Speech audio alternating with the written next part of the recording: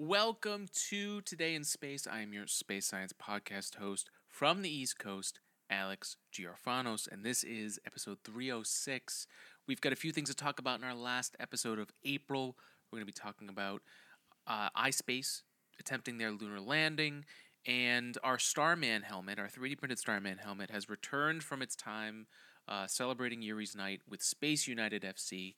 We're going to talk about all that, and we'll start this episode by talking about a fantastic science music fusion that we were able to attend called the Black Hole Symphony. Really fun, and it's touring the US, so make sure to check it out. This is Today in Space. Thanks for joining us.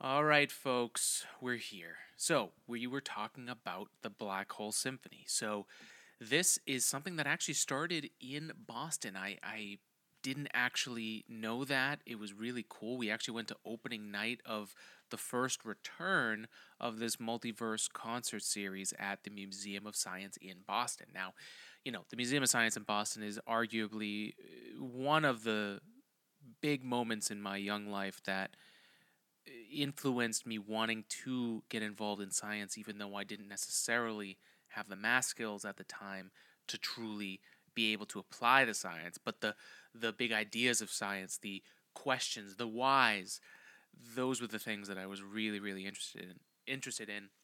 So the Museum of Science was a great place where you could dive into that. And at the Museum of Science, we were able to go back. And we were able to experience the Black Hole Symphony, which I just happened to come across. Perfect targeted advertising. Like, whoever was running that advertising campaign got me perfect. And it was like maybe a week and a half later. We went on April 24th. I think it was a 7 o'clock show, 7:30 show, but parked at the Museum of Science. It was put on by the Center for Astrophysics of the Harvard and Smithsonian and the Black Hole Initiative of Harvard University. And this multiverse concert series is finding all these different ways to put together symphonic journeys through space-time, performed by live chamber orchestra, accompanied by stunning immersive planetarium visuals by the animators of the Charles Hayden Planetarium. So I don't know if you guys have ever been to one of these, but the seats were really comfortable. You're basically lying almost flat looking at the ceiling because it is a planetarium. The visuals of this show were wild. I mean, if I didn't know that I was sober, I might have thought that I was tripping on something. It was really, really something.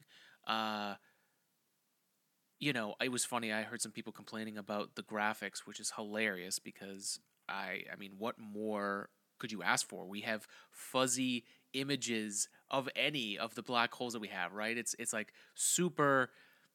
The resolution is not great, and what you got to see with this Black Hole Symphony was wow. They took you through all the parts of a black hole, all the science that we've learned in the last few years.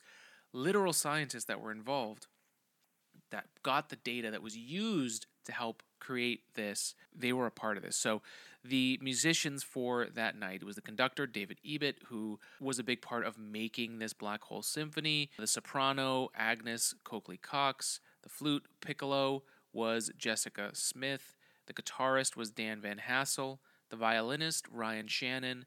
And the cello player, Johnny Mock. And it was narrated by Yvette Modestin. All of them did a great job. There was even one of the head, I'm not sure what the position is called, but I definitely could see myself in later years doing something like this, where, at the beginning of the show, they showed us how each of the instruments represent a different part of the black hole. They actually have a trailer, so I'm going to play this in the background where we talk about it. But basically, there's a different instrument for every part of the black hole. They spent the beginning of this going through explaining what the instrument represents, the science behind black holes. They presented research, the, I guess, in-house scientist that was there, the communicator, who, and I did a great job. I want to go meet him and become friends with him, but did a great job. It was cool to see the science, show the music, and then take us through this trip. It was not a long night. It was a lot of fun. And you know, electronics mixed in with live instruments. And the narrator, when you got to certain points, I mean, like, this felt like an amazing documentary that we all kind of look for right on Netflix or whatever for learning about something about space or something like that, or Cosmos with Neil deGrasse Tyson, right? This was a lot of fun. So they are touring around the U.S. This started in Boston.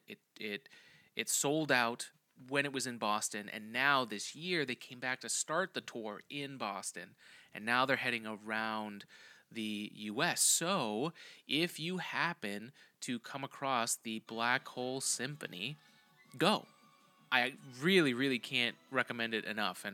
And what's cool about these things is you've got a mix of people who love music, people who are actual scientists, and you've got people who are just science nerds. So definitely go check it out.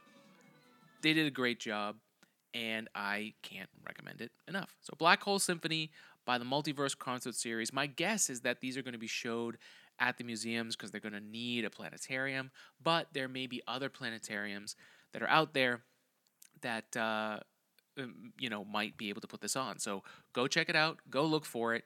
It was $20 for a ticket. I mean, the amount of value that you get from the Black Hole Symphony way outweighs the $20. So get to watch this while it's still here. That was a lot of fun, and trying to figure out when to go back. Black Hole Symphony. Check it out. We take a break from this episode to talk about our sponsor, Caldera Lab. Now, Caldera Lab is here to help get your men's skin health in order here, okay?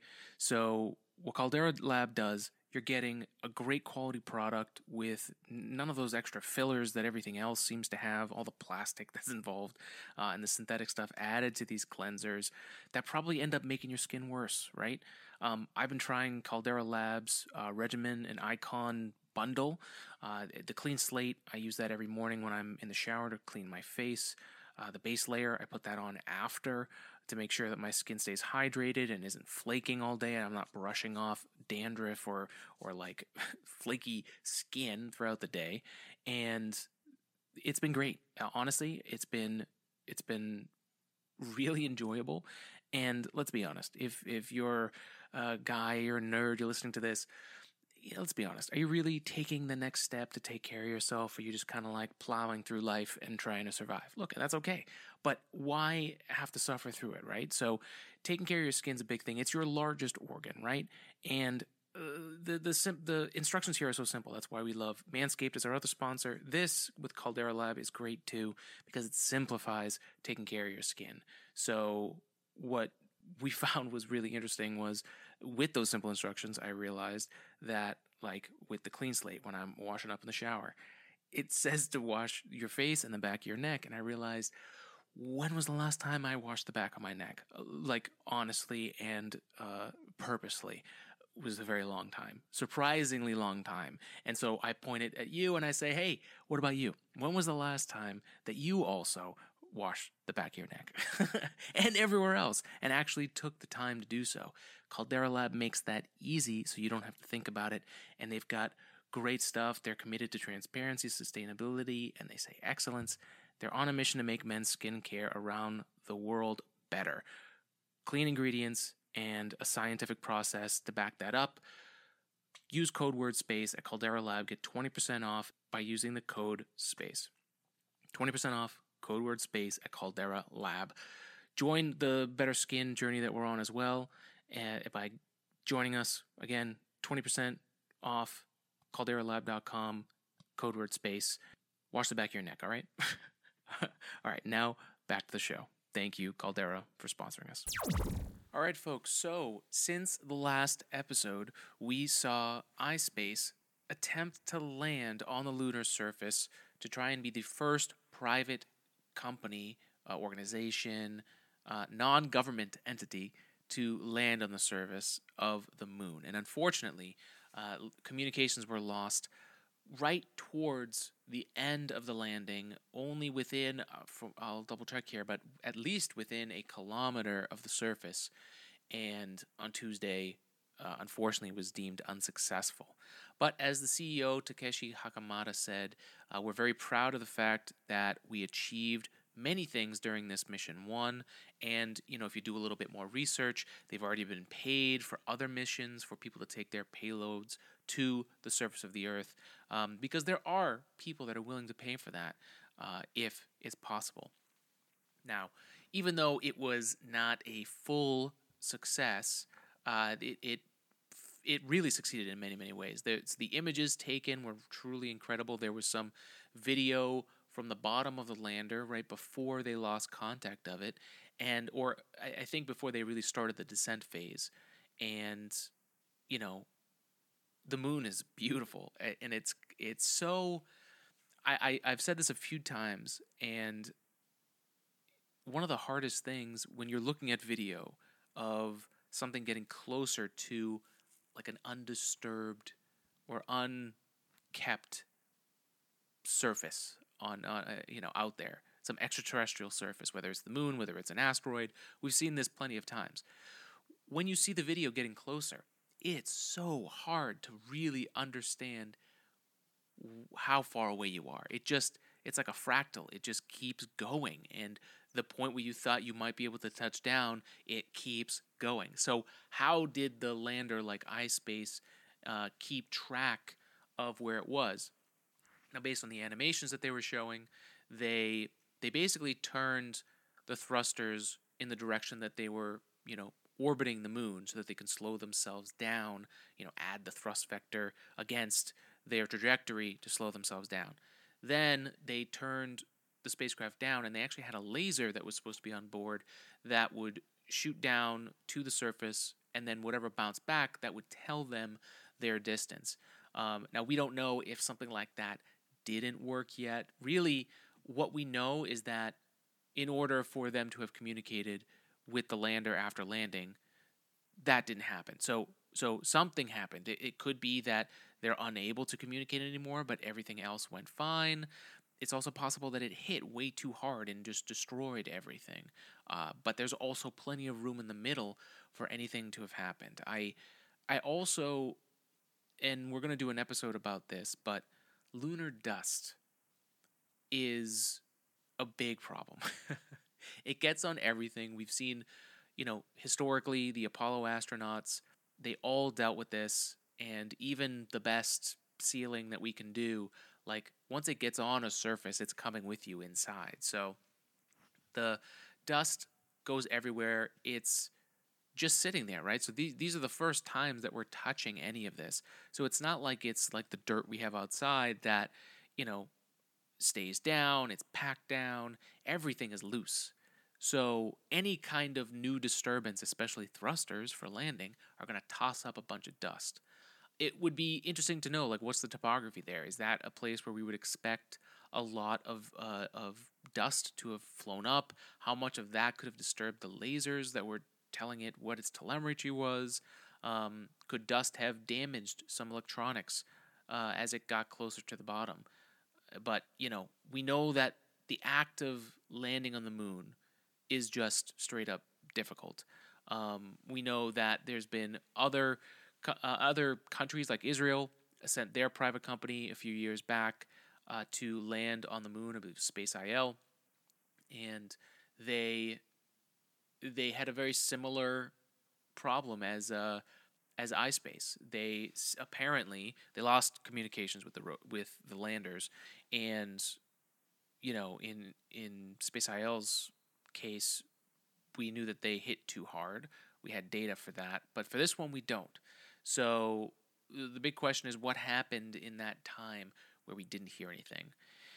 And I've been lucky enough. The reason I found out about iSpace attempting this moon landing is because of someone that I've been following on Space online, happens to work at there. So it was very cool to have that kind of like fun extra thing to say, hey, like I know that person. They're doing awesome stuff. Like to be able to think about it as someone that wants to work in space and do really historic things, which are all the things that got us excited about space to even work it in the first place, right?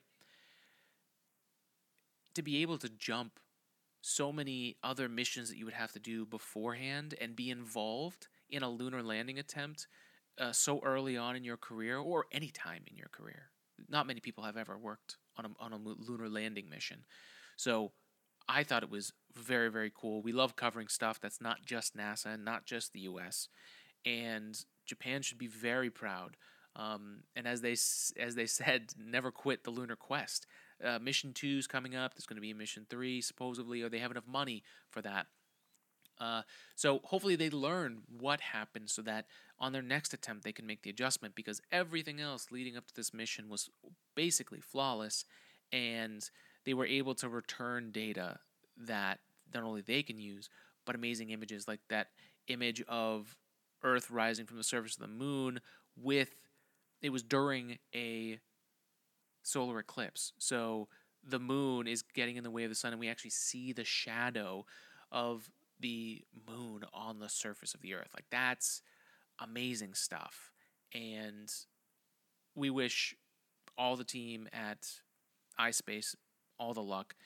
Waiting for comms to return after there's no more steps in your landing procedure, right? You have to assume that you've landed. You have to wait. I mean, Mars, we've dealt with that, right? And luckily here in the U.S. and with NASA, we've been extremely lucky that the the Martian gods allowed for so many landings to to have gone well. And on the moon, as the old saying says, the moon is a harsh mistress. And you felt for the team in that blackout of comms, waiting to hear anything. And I can only imagine being on the team and knowing the handful of scenarios that of things that could have happened, maybe sackful of scenarios that could have happened, and hoping that you get comms. So I really hope that the iSpace team has a good return of data. They figure out what happened, and they're able to take this next step for Mission 2 and really stick the landing. So best of luck, iSpace. It was a fun mission to follow. Also cool to see to see the Japanese production. And it's a mix, it's a mix of the Japanese culture that definitely dominates that company, which is great. That makes sense. It comes from Japan. But also the incorporation of the English-speaking and folks from other non-Japanese areas coming together as like a unified team. I think that's beautiful. I love seeing it. And that's it, folks. That's iSpace. Best of luck next time. And let's close this thing out. Let's take a break from this episode to talk about our sponsor, Manscaped. So Manscaped has all the tools you need to get your male grooming done, whether it's your beard or hair, anywhere else in your body. Be the perfect specimen with Manscaped. Look, if you're like me and you work in engineering and you're working hard, or wherever you're working, you've got to be prepared for the alien abduction at any time, or if we get any kind of alien visitors. Look, if you're trying to get off this rock and go to another planet, I get it. I understand.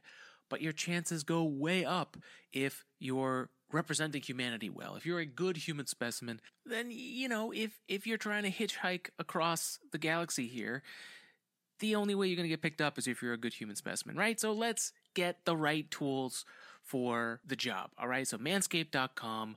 Go there, use code word SPACE, get 20% off and free shipping on anything in the store. We've been using the Beard Hedger Pro here to keep our beard nice and full and trimmed up and adjustable throughout the week. One blade, one comb piece, 20 adjustments.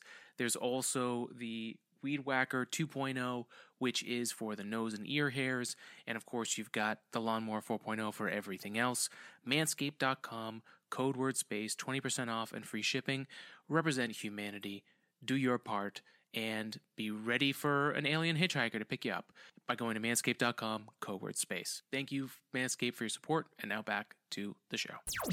All right, folks, so we'll close out this episode by opening the SpaceX Starman 3D printed helmet that we sent over to Space United FC for their Yuri's Night. So they were trying to get their mascot, which if you go to spaceunited.com, you can check out what they're all about.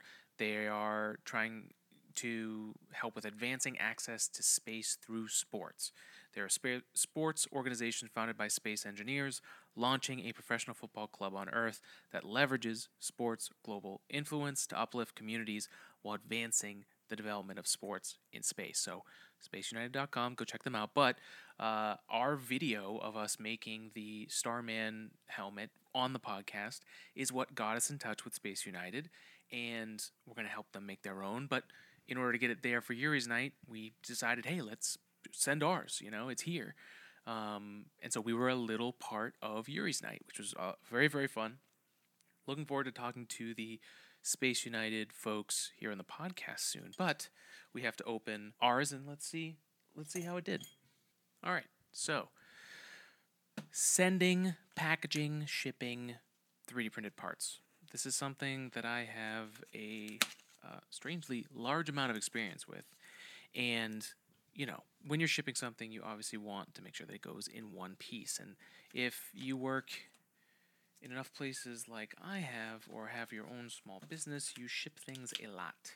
And I happen to work as an applications engineer working on benchmarks, which are parts that basically we're proving to somebody like, hey, you want to spend all this money on these, professional 3D printers. Well, let's pick an item that leverages 3D printing, that would show you the ROI of the printer and convince you that it can help you do what you need to do. We have to ship those. So I've packaged a lot of parts. Now, plastic parts, like this one here, are they really need extra protection because of that layer line, right? And it's plastic. We have a lot of the stuff that we have made for us that's injection molded or made of plastic. A lot of that stuff is built a little bit thicker. 3D printed parts can be super thin, and between the layers is the most weak area. So you got to be careful. Now this box is the box that we had our first real 3D printer, the Prusa Mark II. It was like the first workhorse that hit the scene, and I've since upgraded it a lot. So it's definitely been worth its money, and this box got a second life, sending the Starman helmet. So, and the Space United folks did a good job of making sure this was sealed, and I got it open. So let's see.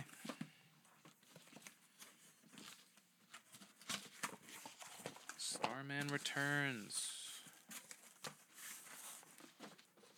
The prodigal helmet. All right.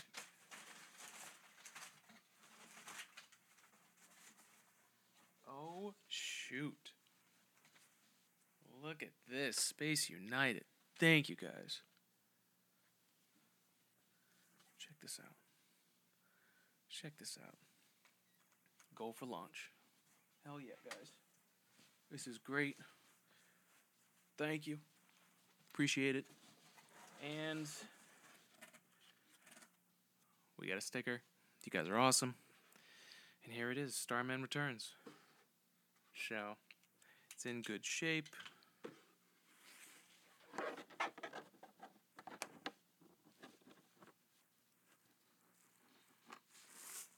We got it opening. This is great. A successful return of our Starman helmet. We made some new friends in the process. Space United, thank you guys for letting us be a part of your Yuri's Night celebration. And next year, we're going to be looking to go out there. So that's it for this episode, everybody. Spread love and spread science. 3D printing can help change the world. Having human relationships and meeting cool people is going to help save the world. And if we spread a little love and spread a little science, we can make that happen. So have a good one and be well.